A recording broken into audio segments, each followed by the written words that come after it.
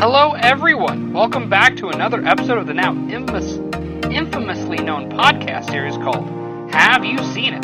If you're a longtime listener, or you just discovered us for the very first time, welcome! You come to the right place. To give you a short summary on what we do here is I discuss a single film, break it down to tiny pieces, and give you a simple recommendation to see the film or not. Just getting straight to the point to help you make informed choices in your film watching journey. And also give you insider info to continue to help you build your movie buff power. I'm not running back to the movie theaters because summer movie season is coming to a close.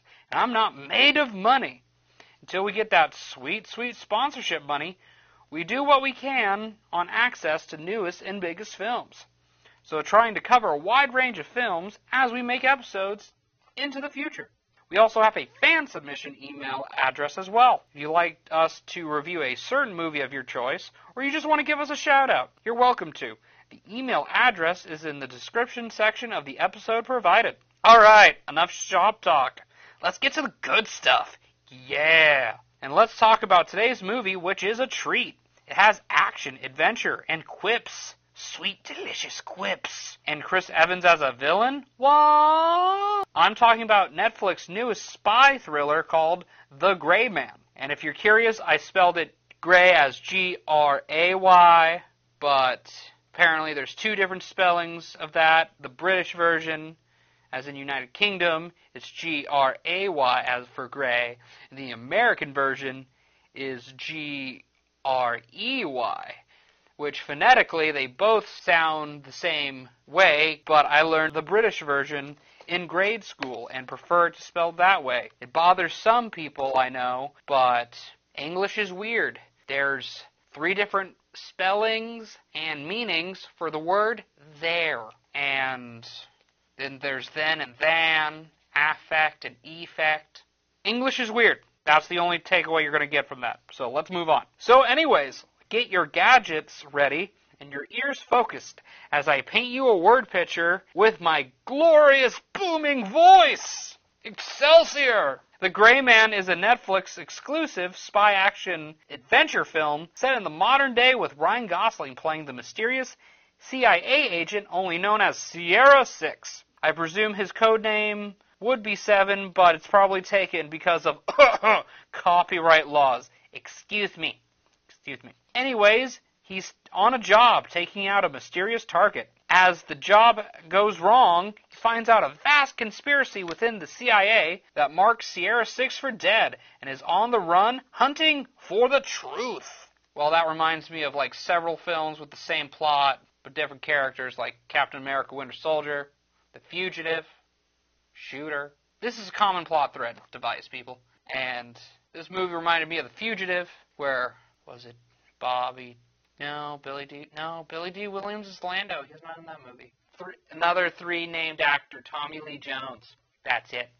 He plays the police officer hunting down the fugitive Harrison Ford, who's accused of murdering his wife, and he's like, I didn't kill my wife. And then Tommy Lee Jones, with a gun pointed at him, is like, I don't care. And I always thought that was funny, and that movie just reminded me of that clip that I love to death. Anyways, common plot line. He's hunting for the truth. The CIA hires a mercenary psychopath named Floyd, performed by Chris Evans.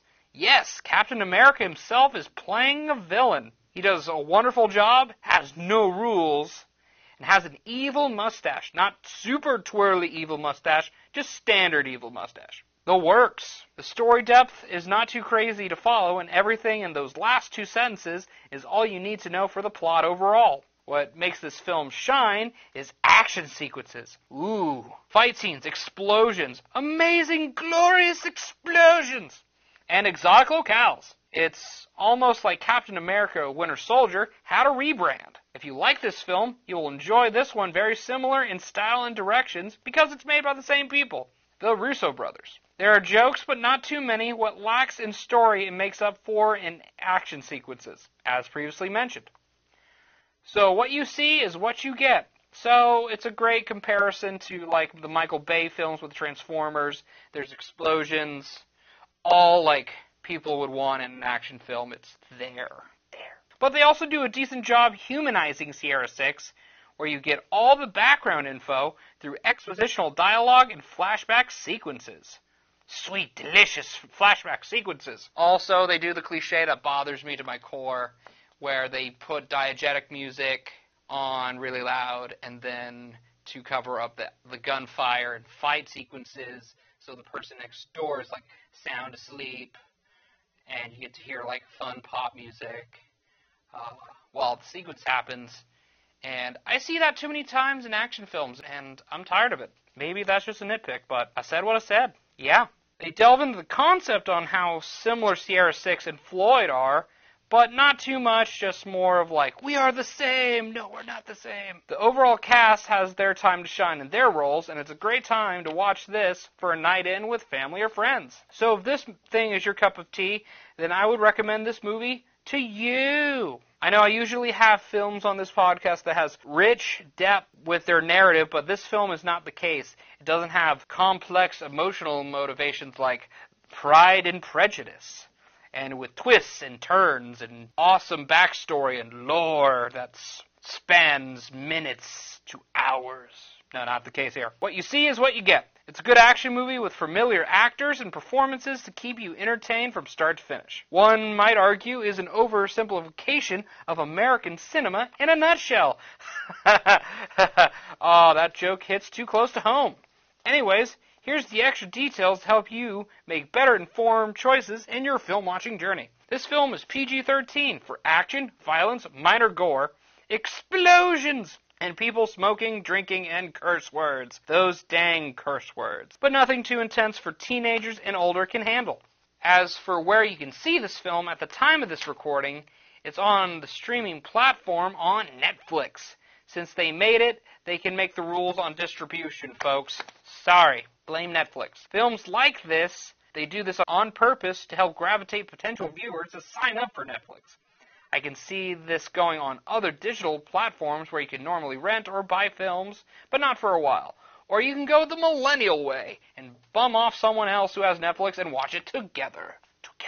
Just to give you plenty of options. So let's dive into our segment today called Filmology, where we describe a term, gear, role, narrative device, and more that helps you make that sweet movie magic. This week's filmology term is sound design. This could be done by a whole team or one individual depending on the needs of the production. But the big takeaway with sound design is creating the sound of everything. Sound effects, background music, and more. And make a solid sound mix that goes into the main cut of the film. It's often overlooked that bad audio is easier to notice than any other visual element in a film most of the time. So sound designers and audio teams are usually the unsung heroes in some cases in the production. So hopefully this helps give more light on the many people who make movies possible. Let's move on to our next segment, because the interns keep pitching me ideas for the show, and they nag me to death about them, and so I eventually cave under their collective pressure. So yes, Kyle, you get your wish, and we're using your pitch idea today. Go be excited out of my eye line, because you doing backflips for joy is very distracting to me. Thank you. Yeah, over there. Thank you, Kyle. Anyways, the newest segment of our show is called Is It a Reboot?, where we determine if the film we highlight per episode is a reboot, sequel, or spin-off of something, and or is other content that spawns from said movie in question. Does that make sense to everyone? We good? Good! So this segment is super short is no. This film is not a reboot, surprisingly. It is adapted from a book, which is super common, since that's a thing since ever. They hired some of the writers of Deadpool for a possible prequel of this film, and I can see this as an attempt of making a franchise out of this film and become the next big spy thriller franchise. But only time will tell if their ambition will fly into the air and hopefully not crash and burn from the Greek fable Icarus. If you don't know what that story is, I'm going to save myself 5 minutes of a possible rabbit trail and tell you to just Google it. You can access smartphone, computer. Just Google it. That will be faster than me painting you a word picture for you. Let's just move on. So there you go, folks. Slowly mixing it up so you people don't get bored. Ever.